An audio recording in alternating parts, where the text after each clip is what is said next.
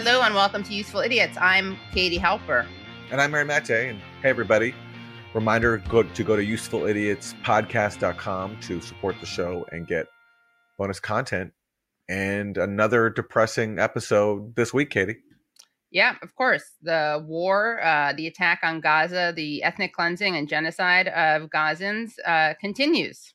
Yes. And so this week we'll be hearing from a whole bevy of U.S. politicians and pundits saying the darndest things to try to whitewash their government's policy of supporting Israel's attack on Gaza and not calling for a ceasefire, despite the unspeakable violence that's being committed. I mean, again, not to sound like a broken record, but 1 million children are in Gaza, although who knows what the number will be by the end of this and when that will be. But 1 million children are not Hamas. Yeah, no, it looks like Hamas is hiding in tunnels while the civilian population is being pummeled. Right. Yet, as we're recording this, the Biden administration is not pushing for a ceasefire and encouraging Israel to continue. And it's hard to fathom what is going to come next on top of all the horrors we've already seen. But that's what we're here to cover. So let's get to it. And when we're recording, Biden, of course, is in Israel. And we're going to break all that down on this week's Thursday Throwdown. And make sure that if you don't already subscribe, make sure you do, because we have some really amazing, insane clips for Thursday Throwdown, your midweek dose of media madness that are, hopefully we can laugh at them instead of cry, or maybe laugh and cry. All right, let's get to our 4 basic food groups. I have Democrats suck, and we're going to turn to this ongoing debacle in the House where, as we're recording this, Republicans are still trying to find a House Speaker after the ouster of Kevin McCarthy. And the Democrats are enjoying this spectacle, although as long as it goes on, the House is not able to go about its business, including passing billions of dollars in funding to arm Israel and also Ukraine.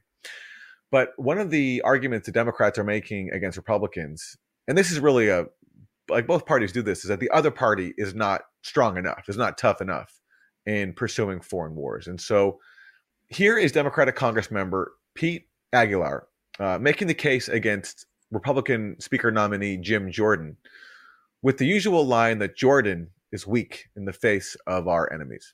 When our ally in Ukraine looked to Congress for additional support to help defeat Putin, he said no. And just before Hamas... Look how distracted and bored Hakeem Jeffries looks, by the way. Unrelated, but worth noting. Hakeem Jeffries said no to paying attention to this speech. Exactly, yeah. Yeah. I wonder what he's thinking about. Terrorist attack on Israel. He said no to fully funding military aid for our ally. The world is watching, Mr. Speaker Pro Tem. Our allies in Ukraine and Israel are watching and waiting. So let's have this vote, but let's be clear. A vote for the gentleman from Ohio is a vote to turn your back on national security. Taking up an up or down vote on help so Israel can defeat Hamas and Ukraine can defeat Putin, and reassuring the American people that their legislators have their backs. All right, so he says that a vote for Jim Jordan is a vote to turn your back on national security, and national security, as we know, is really just a code word for U.S. hegemony and war. So I don't know. That sounds great to me. I wish it were true. Unfortunately, it's not. Right. Jim Jordan, I'm sure, will push through all of these pro-war bills that Democrats want. But it's just so funny. And Republicans do this too, that the way to go after your opponent now in U.S. politics is to accuse them of being not sufficiently hawkish, not enough of a warmonger. And of course, the Republicans are doing the same thing to Biden. They're saying that Biden's weakness in the Middle East is what's responsible for all this, not Biden sitting by as Israel continues to occupy the Palestinians. Anyway, it's nice to see that for all their disagreements, both parties can come together to accuse the other of being not enough of a warmonger. Right. Not sufficiently hawkish, not having enough blood on their hands. Yes. It's a blood off. Well, for Republican suck, let's hear from Floridian Republican Rick Scott, former governor, current senator. Let's hear what he has to say to Maria Bartiromo, who is quite a loaded and leading question for the senator. Well, President Biden is talking about the humanitarian crisis in Gaza as his priority. He writes this on X. By the way, I don't know why she's saying it's his priority. He said explicitly that he went to Israel to be in solidarity with the people of Israel. That's his priority. And let's rewind, because do I detect Rick Scott shaking his head as she claims falsely of course. Yeah. that Biden is prioritizing the humanitarian crisis? Let's rewind that a little bit.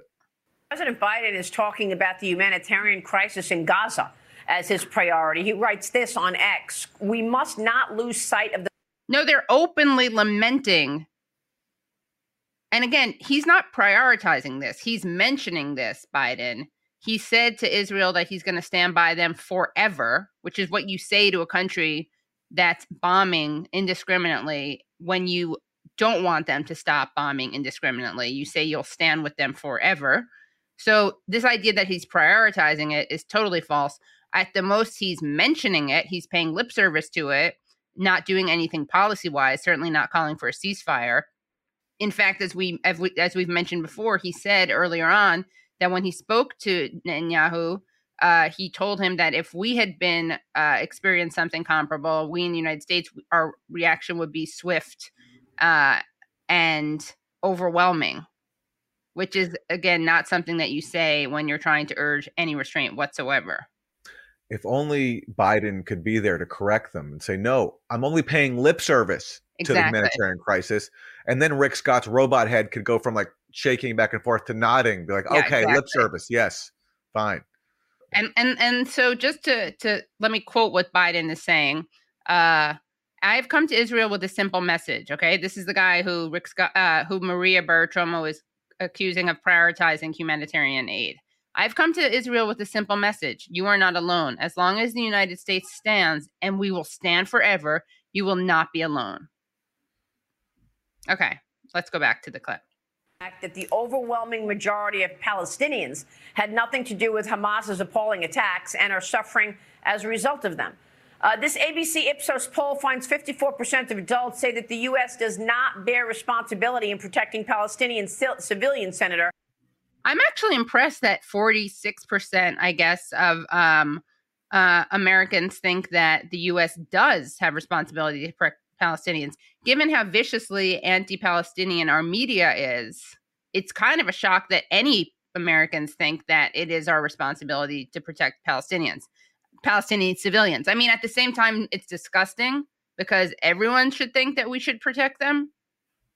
But I guess my mind is blown that so many people do, given how biased the reporting is. You think that's a pathetically low bar? Now, I will say this poll is of 518 people. So can we really say that 518 people represent the opinion of the country? It's amazing to me, like the low bar we set for these polls. Like these 500 individuals who represent all Americans. Yeah, a country of tens of millions of people. Yes. These are the exact microcosms of American society. Anyway, but you're right. Listen, like, given the level of propaganda that's used to manufacture consent for the Israeli state line, that is a surprising number of people who actually care about Palestinian life. Yeah. But of course, she's trying to say that majority of Americans don't care. So why the hell is Biden even mentioning this? Okay. I haven't heard what he said about Israeli citizens. Really? But of course, they're hoping and praying for their lives after this attack from Hamas. But he's talking about the humanitarian crisis among Palestinians, Senator. So wait, it's not enough for him to say that he's in Israel to be in solidarity with Israel, that Israel is not alone. That's not talking about Israeli civilians. It's not enough to say that Hamas is unadulterated evil. It's not enough to lie and say you saw photos of beheaded babies that you didn't actually see. The only thing you can say in her defense is that it is hard to understand what Biden's saying. True. So maybe when he was droning off or nodding off, she didn't quite understand. But yes, of course, if you pay attention to what he's saying, he's overwhelmingly talking about Israel. He's talking about his highest priority is releasing the hostages held by Hamas. He's not talking about helping the people of Gaza at all because he's encouraging the attacks on them. Right. How about the over 1,000 people killed in Israel? How about the 30 Americans? How about the people held hostages? That's what we ought to be focused on. Look, anybody that dies in Gaza is a responsibility of Hamas. Hamas caused this. They're the ones who attacked the citizens in Israel. They're the ones that are using civilians as a shield. They're the ones that By the way, there's no proof that they use human shields. In fact, I had Norman Finkelstein on the other day, and say what you will about him, the guy has read human rights reports. He kind of is embarrassed by how much time he spent doing that, if we're being honest. And there is no evidence, according to Amnesty International, from their reports on Operation Cast Lead, there was no evidence of Hamas using human shields. And Israel was, of course, using that as a talking point. But there is a lot of evidence of Israel using Palestinian human shields. Preventing civilians from getting to the border with Egypt. Egypt is the one that's preventing them from crossing the border. Hamas is responsible for whatever happens in Gaza, not what Israel has to do. I mean, they don't have a choice. They have to go in and completely annihilate Hamas, no different than we had to annihilate ISIS if we want to make sure we don't have another terrorist attack. So what he's doing there is giving Israel a total green light to do whatever it wants, to not respect any international human rights law, to actually go ahead and commit war crimes. Because no matter what happens, according to Rick Scott, it's all Hamas's fault. There's literally nothing that Israel could do that would be problematic, because all the blood would be on Hamas's hands, according to Rick Scott. Yeah, and the problem here is, like, this is Biden's stance too, that right.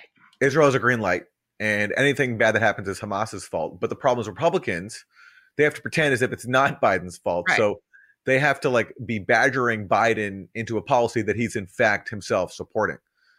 So this is the state right now of our politics. It's Republicans pretending that Biden doesn't share their exact same stance in supporting the ongoing Israeli assault on Gaza and blaming Hamas for any atrocities that result. Right. One party, the Republicans, explicitly reject talking about Palestinian civilians and explicitly blame Hamas for whatever happens to Palestinian civilians. And the other party pays some lip service but doesn't do anything. Yes.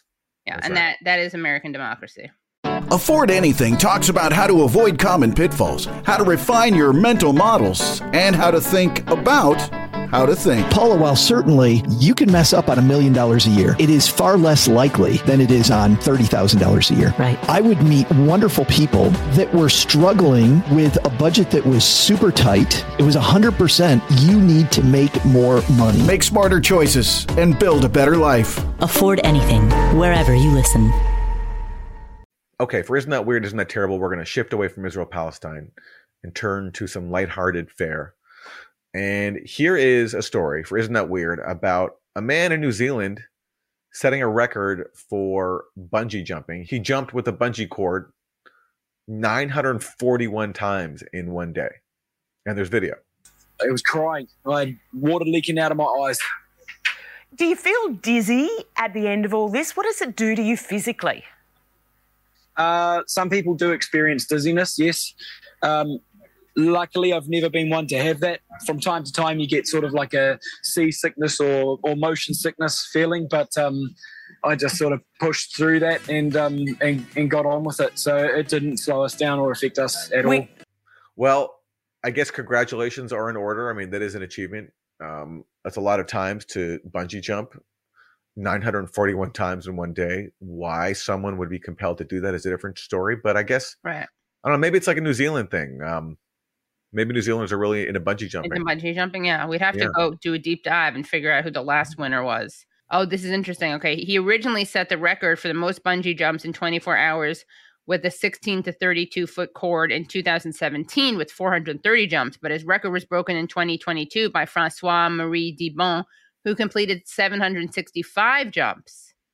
So then he re-won the crown, recaptured the record, and completed 941. Okay. And I think everyone can be satisfied with their role in this. The person who did it over 700 times, that's nothing to sneeze at. Nothing to sneeze at, yeah. And I don't know if we need more bungee jumping right now. Like, I don't know if we need to keep this battle going. I mean, like I could just see like how long could this go on for? I know, right? 1,000, 1,000 or 2,000. I mean, who knows? Although it's kind of an easy record to break, it seems like. Well, no, at a certain point, it won't be easy because you have to do it within 24 hours. Yeah. So if you do like at a certain point, there are too many out, it would become physically impossible at a certain point. But yeah, he did it to raise awareness for mental health, at least. Oh, really? Yeah. Oh, okay. Well, there we go. I didn't know that. Yeah. It's almost like, isn't that heartwarming? Yeah. Yeah. I tip my. I mean, what a sacrifice to make to raise awareness about mental health is to bungee jump 941 times. Yeah. All right. I'm impressed. I take it back. Good for him. Isn't that inspiring? We've got a problem in this country, and I want to help expose that and get Kiwis talking. I want my kids to grow up with a positive state of mental health, and it's a great platform and opportunity to do that. Sorry, I don't have a good New Zealand accent, but well, I'm humbled. I'm humbled because your accent is fantastic, and I'm humbled by his commitment to mental health. So good for him. The only problem is I hope he doesn't have mental health problems just from the physical trauma to his brain of jumping. Well, Katie, I'm sure if that's true, you will then raise awareness for him by breaking his record. By breaking his record next year. Exactly. Right. Yes. Yeah. All right. What do we have for Isn't That Terrible? So for Isn't That Terrible, we have a very creepy story about a boy who is scaring his neighbors by wearing a very scary Megan Halloween costume. And it's not even Halloween next. So let's go to the article and the videotape. Boy terrifies neighbors by crawling around in scarily real Megan Halloween costume. Tyson was filmed by his mom, Maya Cooper, who says he scared his neighbors while dressed as the AI doll from the 2022 horror film Megan. So let's watch the videotape.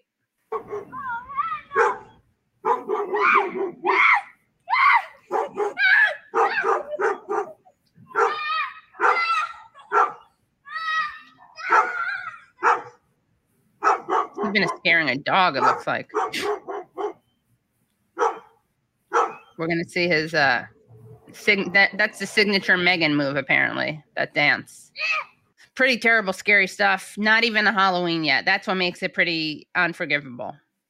If it was Halloween, you'd have some context. You'd be on the lookout for people in costumes. You see it now, you may actually think that's Megan. Well, I haven't seen this movie or actually even heard of it, but I also have to salute any dedication to a costume, even if it's not Halloween. And I think this young boy pulled it off pretty well. Yeah. He's committed to the bit, I guess. Yeah. And those have been your 4 basic food groups.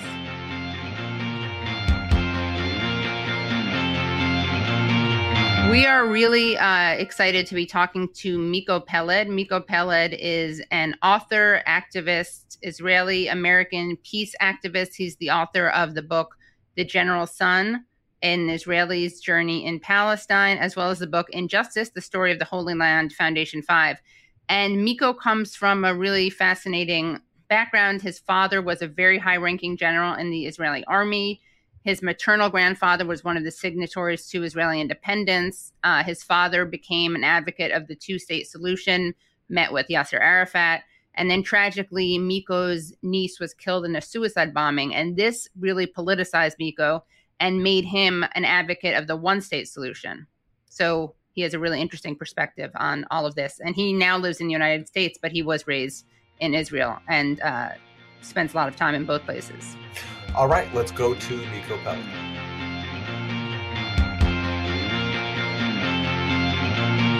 Miko, welcome back. Thank you. Good to be with you again. So you have friends and family in Israel, and you have friends in Palestine. Those are problematic terms in themselves. But what are people telling you on the ground? Well, my Israeli family and friends don't talk to me anymore, so I'm not really getting much from them. They don't like my stance, and so that kind of is on hold right now. Palestinians, depends where they're from. I mean, the messages out of Gaza are, of course, desperate, absolutely more desperate than they've ever been, and they've been very desperate in the past. This is not the first, savage bombing that they have to endure. But everybody's saying this is far worse than anything they've seen. In the West Bank, Palestinians are being arrested. They're being harassed by soldiers and settlers.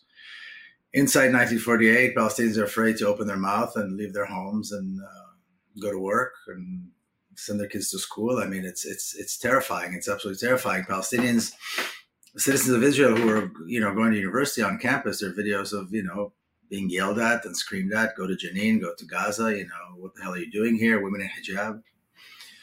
So it's more, I don't know what you used the word to use. I mean, it's more intense and more brutal and cruel than I think Palestinians have ever experienced. I think this may well be worse than 1948. So why, without trying too much, why is your family not talking to you? What's the difference in your stances or your interpretations of what's happening? Well, from what I was told, which isn't much, the fact that I referred to the rumors as rumors, like the beheadings of the babies, stuff like that. Yeah, and how dare I? Because all these Israelis have been killed, and I'm not showing the kind of empathy I should be showing to. And you and I talked about this. I have family in Kibbutz Be'eri, which was hit very hard.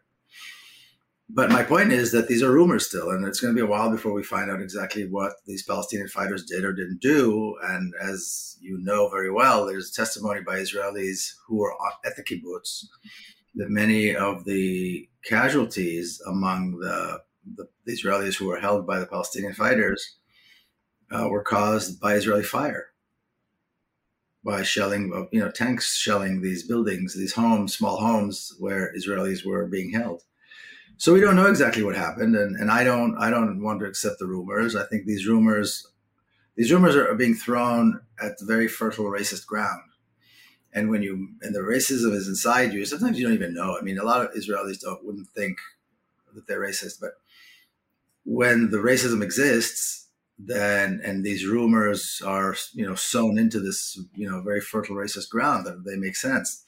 And only once you kind of, somehow surgically remove the racism, you have a better idea of what may or may not have happened, and the ability to wait and see. And the other thing is, while we don't know exactly what happened, and these are rumors, and many of them have been refuted, we do know what Israel is doing. We do know that Palestinian babies are being burnt and beheaded and destroyed when these 1-ton bombs or half-ton bombs are dropped on buildings. So they show these, the images all the time of buildings collapsing. But if there are children in those buildings, are they not, what do you think happens to their bodies? So without getting into all these gory details, these rumors and the conversations are pulling us in one way, where I think we should be pulled in the other direction. And then for people, for Israelis, this is hurtful. They think the whole world should stand by them and should stand with in complete sympathy with them, and screw the Palestinians, I suppose. I don't know. I don't want to use complicated, but it's more difficult than it's in terms of the tension than I've ever seen it. What do you mean by that? I mean the perspectives. If you take me and my family, for example, my perspective has always been far different from theirs, but we managed to maintain some kind of a status quo, compartmentalize the differences and keep the family going and the family relations going. And from time to time, when things are heightened, then reality is more violent and there's a lot of tension. And then you either work out the tension or you don't. It's a choice. I know that as you discuss in your book, when your niece was tragically killed in a suicide bombing, your sister, your niece's mother, told Netanyahu that he was responsible. Yeah. So does she see this also as Netanyahu's responsibility? I don't know. We never had a conversation. Okay. I would assume so, but I have no idea. We never had the conversation. There does seem to be a lot of blame of Netanyahu from people who aren't anti-Zionist even. Yes, I mean, the government failed, and he's the prime minister. So, but when you look at the Israeli papers, the questions and the demands and the disappointment with the government, they're not up front. They're not the main headlines or even the secondary headlines. They're buried way, way, way, way down at the bottom. And at the end of the whatever report or whatever story it is, it's always, well, but this is not the time. This is not the time to lay blame. And Netanyahu is a smart politician. What he's doing in the meantime, he's just gaining a lot of popularity with this savage attack on Gaza, because this is what Israelis have been asking for, for a very long time. This is what Israelis have been demanding. And so finally he's delivering what they want. So even if they do at one point stop for a minute and look back and say, well, it's time for some, reckoning, it's time to investigate, he's going to be fine. He's not going anywhere. And the government, and really Israelis don't have an opposition, so they don't have somebody else to vote for. There's not like another option. In the past, there used to be two political blocs that were clearly different in most things. And so Israelis could choose, okay, we're going to choose for somebody else. Now there's nobody. I mean, it's musical chairs. People go in and out of government, the government, the cabinet, all the time. So if somebody's not in there now, they were there 6 months ago. And so the government is safe, and Netanyahu knows how to play this game so well that he's not going anywhere. Miko, do you think there's going to be an Israeli ground invasion of Gaza? I think that depends. I think it depends on whether or not the demand for the million or so people from the northern Gaza Strip, including the city of Gaza, to evacuate, if these demands are met and the Israeli forces feel safe, that there are no people around that can fight them, then yes, they will invade. If Palestinians stay, then Israel won't invade. There won't be a ground invasion as long as Israel feels there might be fighters on the ground, because they've seen in the past that the Palestinian fighters, even with their meager resources, are far superior and can inflict serious damage to the Israeli ground forces. So the only way they will put in a single boot or a single tank inside the Gaza Strip is if there's absolutely nobody there. And even then, in my opinion, they'd be taking a huge risk, because everybody knows that the Palestinian fighters exist underground in tunnels, and they'll be waiting. There's no question that they'll be waiting for the forces as they come in. There'll be a lot of bloodshed. A lot of Israeli forces will be killed. So the result of this rationale, in my opinion, is that there won't be a ground invasion. And why is Israel unwilling to negotiate? I mean, obviously, famously, in 2011, Gilad Shalit, who was captured by Palestinians, was released in a prisoner exchange deal. And now we see that not only are there not exchanges, but as you just referred to, according to eyewitnesses, Israel is going in and has shot its own captives. Israeli captives. So what explains this difference? Well, the capture of Gilad Shalit was a humiliation, but it wasn't this big. So now Israel is into revenge. They want to exact as much revenge as possible. They keep, the mantra, we will destroy Hamas, which of course we know is impossible, but that's the mantra. And at least the government is showing, and Netanyahu is showing his constituents, that he's causing as much destruction as possible. Now, why negotiate? For what? What's in it for Israel to negotiate? Why should they negotiate? There are a lot of voices. There's a very popular call for forsaking the hostages in order to exact the highest price from the Palestinians in Gaza and to destroy Hamas, whatever that means. And so that's what he's doing. And I think if at the end of the day the hostages were killed, I don't think they're going to be killed, but if they were all killed, then Israelis are going to see it as a terrible thing, but perhaps a price that had to be paid. But there's really no reason to negotiate. I mean, they're bombing the hell out of Gaza. They don't care that men, women, and children are being killed. We saw the Israeli president, Herzog, who comes from this long line of labor, moderate, reasonable Zionists, saying there are no innocent civilians in the Gaza Strip. So, he's basically calling for this genocide of Palestinians. And what I think he's not realizing as well that he's doing is he's giving license to kill Israelis, because we know that almost every Israeli has served or is serving in the military in some capacity. So there's no reason to negotiate. Why should Israel negotiate for what? And what do you say to people who say we just need to so you have people saying that there's no civilian Gazans, right? I mean, unbelievably, as you just alluded to, the president of Israel has said that. You've had Israeli defense minister saying that they were going to shut everything off, not distinguishing at all between Hamas and Gazans, calling them human animals. But then you do have some people saying, okay, Gazans aren't Hamas, or Hamas don't represent all Gazans. We just need to get rid of Hamas. What's your response to that? Well, first of all, Palestinians have never had an army. There's never been a Palestinian military force. So how could any Palestinian not be a civilian? Just because they have small groups of guerrilla fighters, there's no conscription, there's no draft, there's no army. So Palestinians have always been civilians, and Israel, as we know, has been killing thousands of Palestinians, not way before October the 7th. And so how could they possibly justify killing so many civilians? They have to say, well, actually, there are no civilians. Well, they're all civilians. There is no Palestinian who's not a civilian, except for a relatively small group of guerrilla fighters.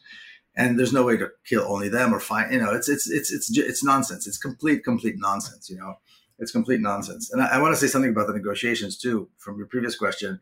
I think at the end of the day, they will negotiate, because there's no other way to end something like this. But it's nonsense. This whole discourse is grotesque. This whole discourse about trying to justify the killing of all or some, as the savagery continues against the people who have never had a military force, have never had any kind of army, have never had a tank, and have never done anything wrong to anyone other than being Palestinians. They are guilty of nothing. It's I can't believe people go on and on and on and on ad nauseum with this conversation. This is not the conversation that needs to be had. The conversation that I think needs to be had is, what can Palestinians gain at the end of the day when negotiations begin? What should they demand? Because they've shown that they can maintain the upper hand. I mean, they're being killed, yes, but at the same time, we saw the Palestinian fighters completely disable the entire state of Israel, paralyze it. Which means they can. There's a lot that they can. They've got a lot of leverage when they come to negotiate. So I think that should be the conversation, and how the international community can stop this carnage. What the international community needs to do, because people say, "Oh, the West." Well, it's not only the West. BRICS is supporting Israel. Of course, they're not as vocal as the United States and the Brits and the Europeans, but they're there. They're buying weapons. They're, at the end of the day, they've got diplomatic missions and so on, and they continue to do commerce and everything else. And then the Arab world and the Islamic world, there's been, the normalization may have been put on hold, but the push for normalization is still there.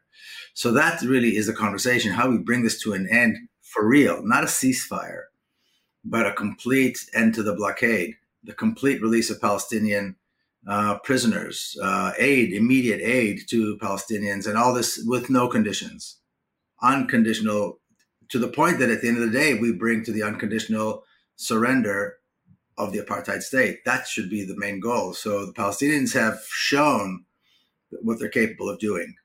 A handful of well-trained Palestinian fighters, like I said, paralyzed an entire state. So we know what they're capable of doing, and Israel knows very well what they're capable of doing now.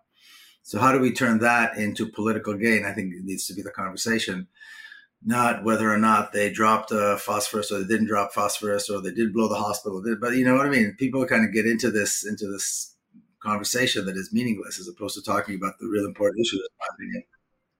But do you think Israel cares about negotiating at this point? There's already been claims that their airstrikes have killed hostages. I'm not sure if that was a lie by Hamas or not, but that is what was claimed.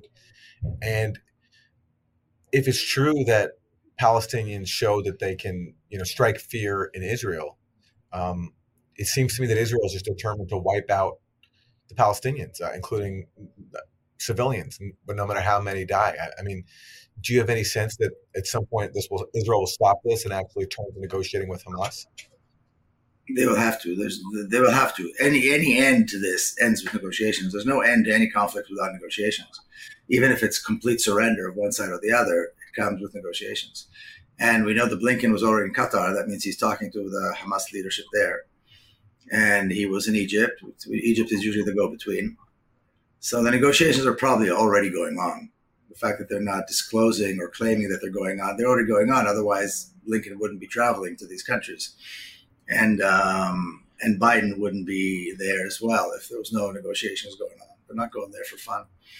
The question is, again, how long will it take, and what will the terms be, and how strong will the Palestinian demands be? How substantial they will be when they actually do negotiate, because the Palestinians are paying such a heavy price anyway, and they've shown their capabilities. So, at least in my opinion, I think they have very, very strong leverage. But there's no way to tell when it's going to happen. Yeah, I don't share that view, unfortunately. I hope you're right, that because if Palestinians have leverage, then that could bring this to an end. But I see in Israel a sort of a genocidal intent, or at least an ethnic cleansing intent. And I mean, it's fair to say that it's been a long time Israeli goal to basically continue the Nakba of 1948. I mean, that's fair to say, right? Oh, of course. I mean, this is going to be, of course, you're absolutely right. This has been going on for 75 years. The ethnic cleansing and the genocidal policies have been going on for 75 years without any question. This is a continuation of that, and maybe a hyper continuation of that at this particular point. But of course, it's always been a strategic objective of Israel to kill and displace as many Palestinians as possible. I don't think at the end of the day, it is possible. At the end of the day, even if they kill thousands more, they can't kill 100,000 people. They can't kill, a million people. No, even the United States is not going to stand for that. And we see massive protests in the U.S. I mean, yesterday in the Senate here in Washington, D.C., there were hundreds. And I mean, this is not something that they can just say, okay, fine, kill them all. That reality is not possible. I don't see it as a possibility. So they will kill many more. Yes, the bombing and the genocidal desire for the genocide is there politically, of course, and the popular demand in Israel is for that, of course. But I don't think that's going to continue beyond a certain point. What that point is, of course, is a big question. And again, what happens once it starts? And again, I actually believe it already began. I don't think Blinken would go there for nothing. So it probably already began. The question is, what are Palestinians asking for and how much they can get, since they've paid such a heavy price. On the one hand, there's really nothing to lose. And since they've shown their capabilities, I mean, the airport wasn't operating. I don't know if it's operational right now. I mean, there's panic, and a lot of airlines won't land in Tel Aviv because of the rockets. For a country that has one airport, that's a big deal. The roads, nobody wanted to drive the roads. The stores, the shelves in the stores were empty. Everybody's terrified, and all the systems that people relied on, or they thought they can rely on, collapsed. The military was not there. The military that everybody thought was so capable proved itself once again to be completely incapable. This intelligence apparatus that everybody always praises, the Israeli intelligence, was gone. It wasn't functioning. And I think, I was expecting this. I never thought it was as great as people said it was. There were all the signs that were showing that the Israeli military and the Israeli intelligence were not as good as people think. And, they wwere challenged, and they fell apart. Palestinians took over 22 cities and settlements, and almost the entire southern part of the country was taken by a handful of Palestinian fighters who came in by gliders. I mean, think about this for a minute. So, and again, how this translates, I think, is the big question. And what happens between now and then, we can be certain that Palestinians are going to continue to pay a heavy price, and the world is, silent. And how much of the failure to be prepared for what happened has to do with soldiers being busy defending and collaborating with settlers? Protecting, I should say, not defending, protecting. And the large portion of the Israeli military capability is reservists. The regular army is not big enough to deal with more than one issue at a time. I mean, the reservists are the main thing. But it took a day, 2 days before they started calling reservists.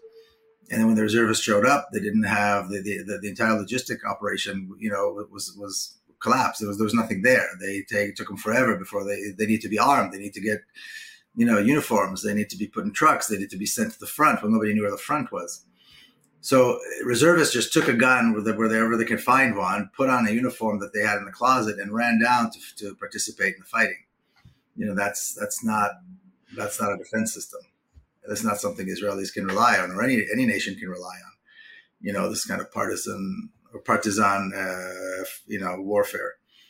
And it was incredible to see how well planned and disciplined and orderly and organized the Palestinian fighters were, and the complete chaos of this oversized, overfed, overfinanced military force, which is the Israeli army, and how clumsy they are and how clumsy they were. And then when they came, because they came with so much firepower, they killed their own people.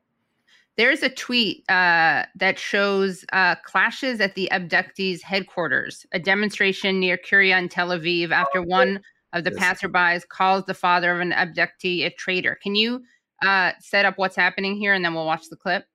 Well, the families of the people who were abducted want their children back. They want the ceasefire, and they want an exchange of prisoners. If you have a son or a daughter or a family member that's been abducted, to hell with this nonsense. Release the Palestinian prisoners, and I want my child back. And like I said earlier, there's a very strong call to, just to forsake all of them and just keep blowing the hell out of Gaza, even if it means killing them. I don't think the Palestinians will kill them, but the Israeli fire might. And so they're protesting and they're demanding, and I guess passersby came and walked across and started calling them traitors because they are standing in the way of wiping out all of Gaza and everybody that's in it. So that's what I think you're talking about. Yeah.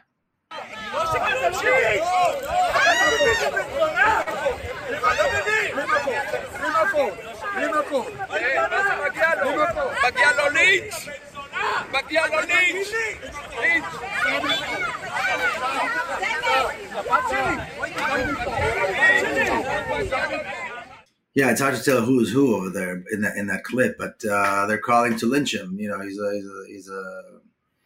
calling him some very terrible names, and they say that this person should be lynched for being a traitor. For calling for the release of for negotiations. Yeah, for negotiations and releasing the prisoners. Israeli society has always been held by Scotch tape.